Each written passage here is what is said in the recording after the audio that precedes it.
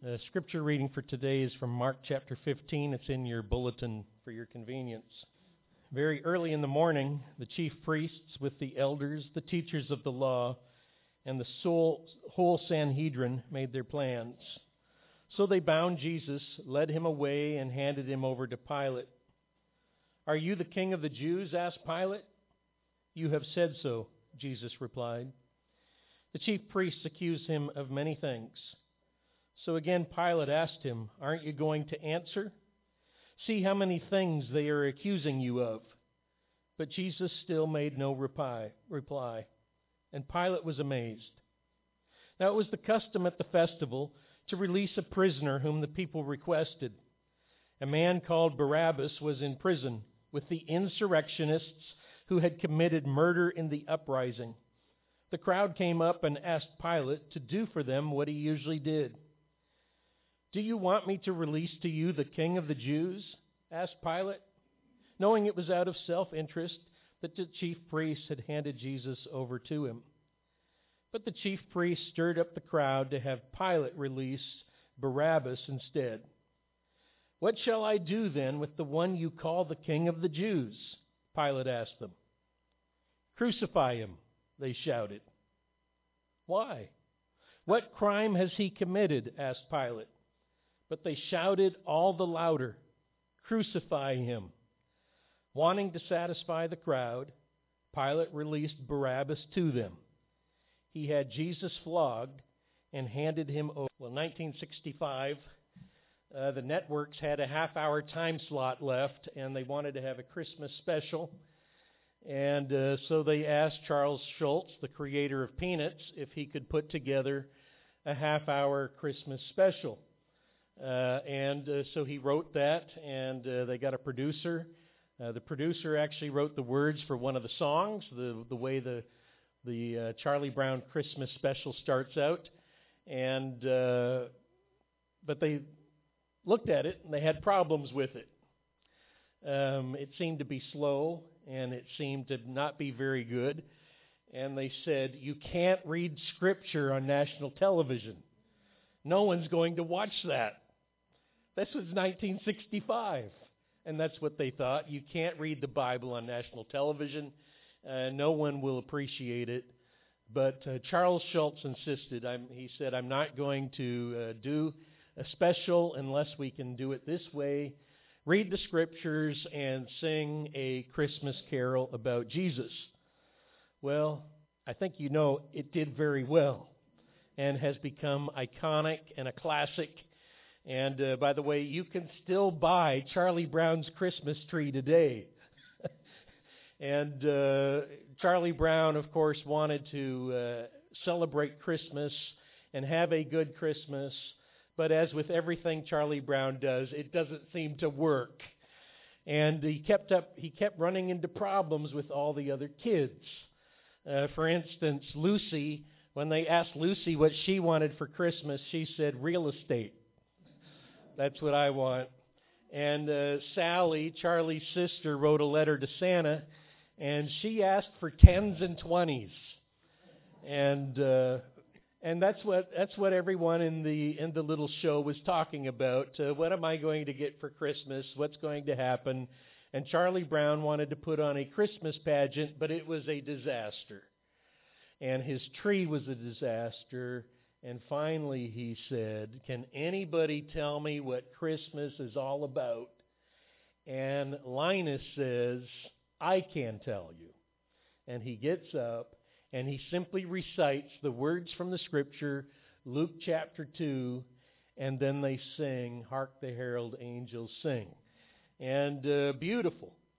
And by the way, half of the United States watched that first Charlie Brown Christmas. Turned out to be quite popular. You can read the Bible on television, and people will watch it.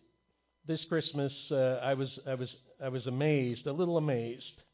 One of the things that scholars have a problem with in the Christmas story is the killing of the infants in Bethlehem. And when Herod finds out that the wise men don't return and tell him where Jesus is, he is enraged, even though he has a few months himself to live, he decides to make sure that the one who is born the King of the Jews is killed. And so he goes and kills all the infants in Bethlehem under the age of 2. And scholars read that story and they go, we don't believe it. We don't believe it because this is the only place it's found in the Bible.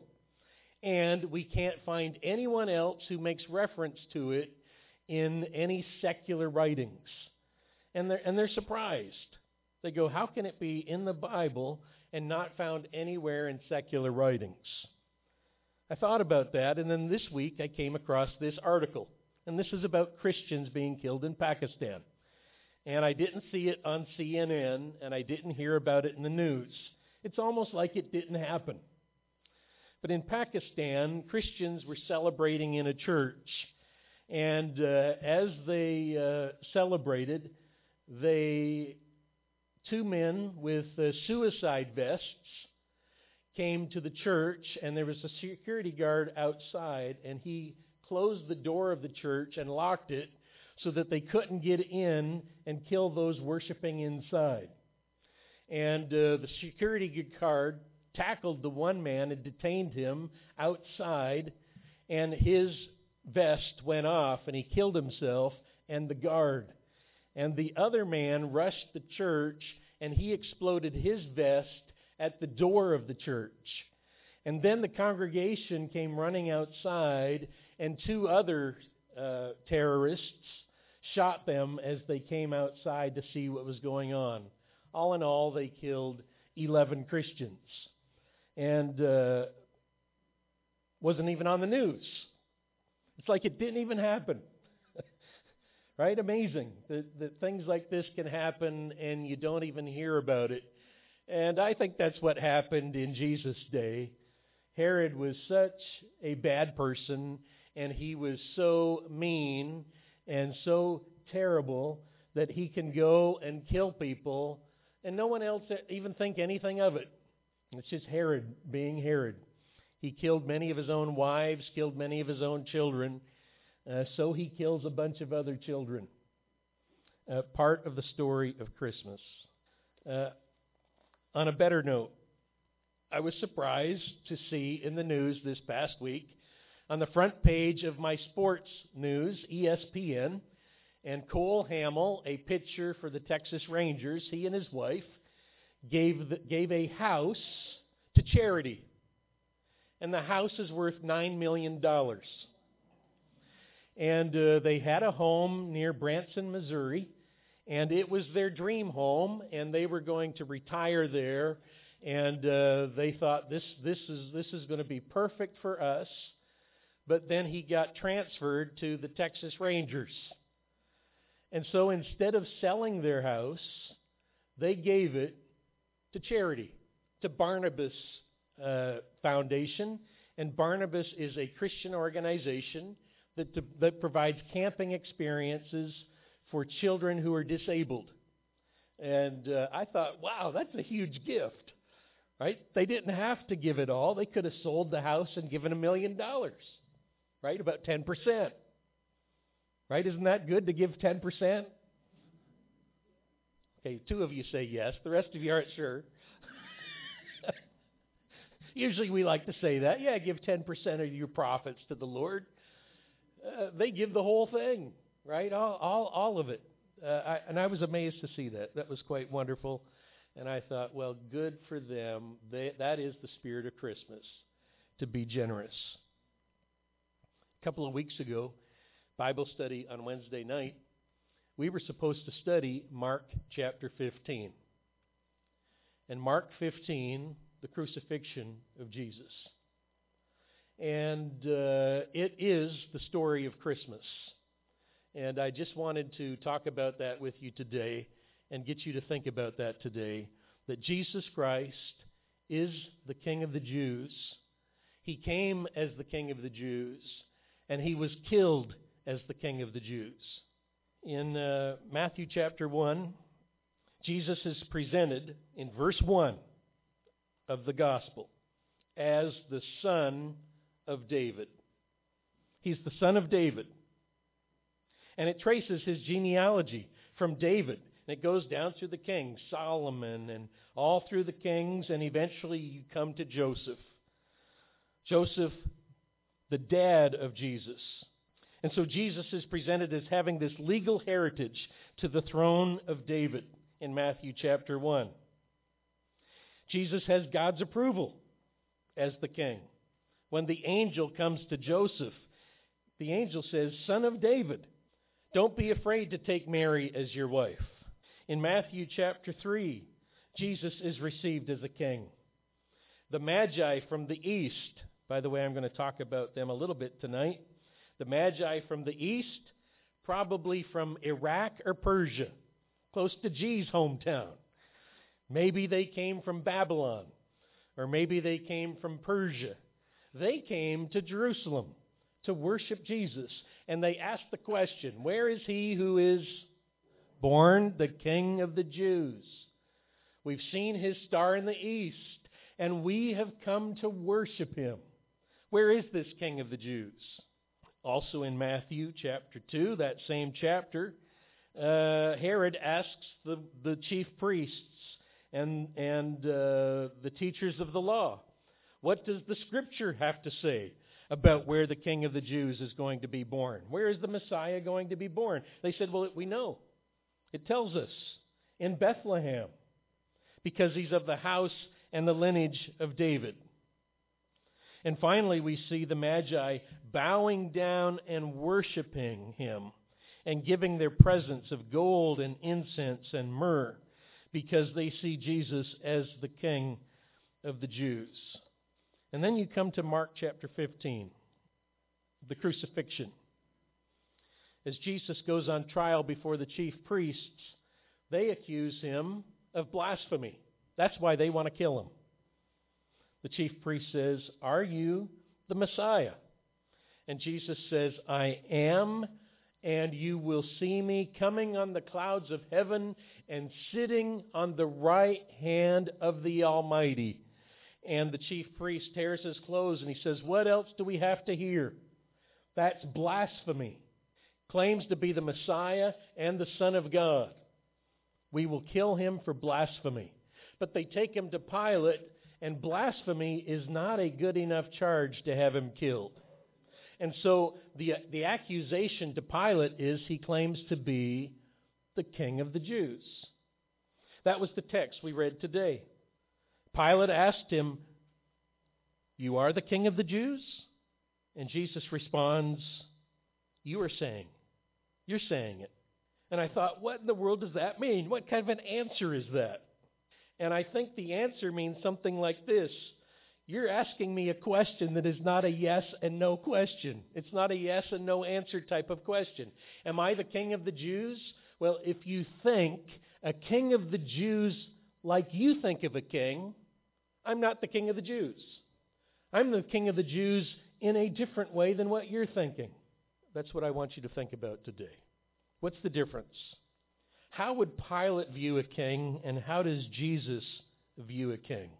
And that's what I was thinking about this week. Number one, Jesus is not a king because Jesus doesn't want your money. Wait just a second, Pastor. We give it to church every week if Jesus doesn't want it. But you know something? Jesus doesn't want your money. What can he do with money? Does Jesus want your money? Does he need it? Doesn't need it. When you come to church and you give money here, does anybody force you to give money? Nobody forces you to give money. The other day I was at Shoppers Drug Mart, and I was buying a gift card with a gift card that someone had given me. And I knew that the person was going to use the gift card to pay a phone bill. And so when I bought the gift card, I was surprised that I had to pay HST on the gift card. Okay, so I paid the HST, and I thought, wait just a second. The person gave me a gift card, paid HST on it. I'm now buying a gift card with that gift card, and I'm paying HST on it. And the person is using this gift card to buy services from a phone company. They're paying HST on it. So the government gets 3 HSTs on this $50 card. And I thought, wait just a second, I don't want to pay that. That didn't work. You don't have a choice.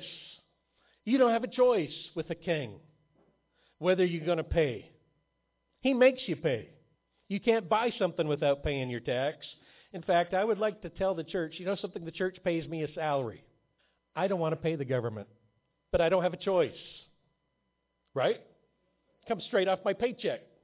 I don't get to decide, you know something, I'm going to hold that for a couple months, then I'll send it to them later. I don't have a choice. It's the first thing that comes off of my check.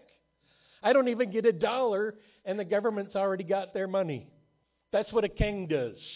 And Pilate was thinking, if you're the king of the Jews, what you really want from people is money. But Jesus, as the king of the Jews, he doesn't care if you send all of your money to Rome. In fact, he even says you should do that when he asks for a coin and says, whose image is on the coin? And they say it's Caesar's image.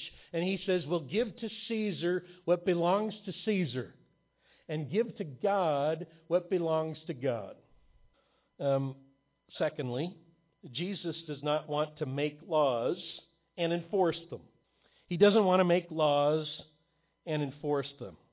He does not have officers to enforce his will through tax collection, police, or armies. The other day I was playing basketball, and one of the individuals drove up into the parking lot, and a police officer was right behind him and pulled him over right there playing basketball. So I went out to see what was the problem, because I'm nosy. And apparently his sticker was 1 month late on his license plate.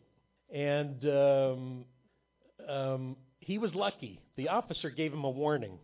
I forget how much the fine is. It's like a $150 fine or something like that. And I was playing basketball with an OPP officer, and he said, I would never give somebody a break if they were 1 month late.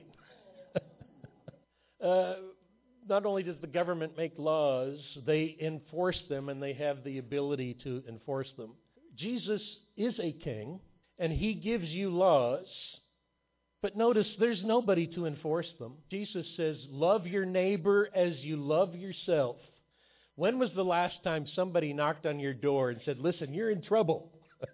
You're not loving your neighbor the way you should. Listen, you're in trouble. You're not loving your enemy. You can't enforce those kind of laws.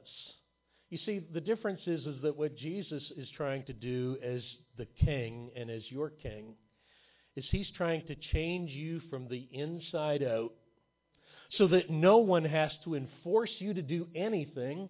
You want to do it. You want to live for him, and you want to be generous with your money. And so you don't need police to come and say, here's what you're going to do. And you don't need armies to come and enforce it, because you have been changed by Jesus Christ. You want to live for him. You want to love people. You want to do good, and you want to be generous. 5 times in Mark 15, Jesus is called the King of the Jews. First time, Pilate says, you are the King of the Jews. He says, you're saying. Then when he wants to release Jesus, shall I release Barabbas or shall I release Jesus, the King of the Jews? They said, no, give us Barabbas. Well, what will I do with Jesus? Crucify him. And so they take Jesus and then they beat him. And they beat him specifically as the King of the Jews. And they put a crown of thorns on his head. You're a king. Ha ha, it's funny. And they put a purple robe on him, and they beat him, and they hit him, and they mock him as the King of the Jews. You're the King of the Jews? Tell us, what's the name of the person hitting you? Smack. And then they take him, and they put him on a cross. And on the cross is his crime. And it says, his crime, the King of the Jews. And people walk by, and they make fun of him. Ha ha ha. The King of the Jews, he can't even save himself.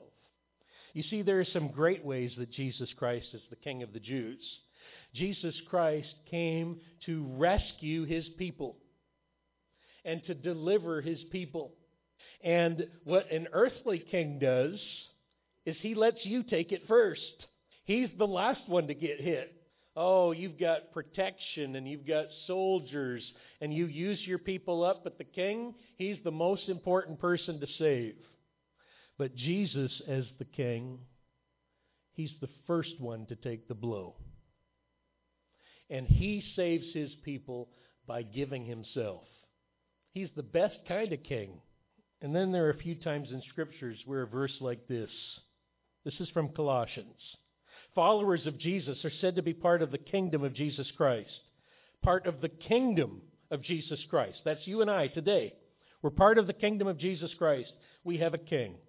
The verse says this, "For he, God, has rescued us from the dominion of darkness and brought us into the kingdom of the Son he loves." We were in a kingdom of darkness, but God has brought us from the kingdom of darkness into the kingdom of the Son. Wow. That's exciting. We've got a king. He loves us. He's brought us into the kingdom of the Son he loves, in whom we have redemption, the forgiveness of sins. Well, what should you and I do today? I'm taking my cue from the wise men. When they saw the star, they rejoiced with exceeding great joy. On coming to the house, they saw the child with his mother Mary, and they bowed down and worshipped him. Then they opened their treasures, presented him with gifts of gold and of incense and of myrrh. What should you do with the king today, with King Jesus? Bow down, worship him, give him your heart. Give him your heart.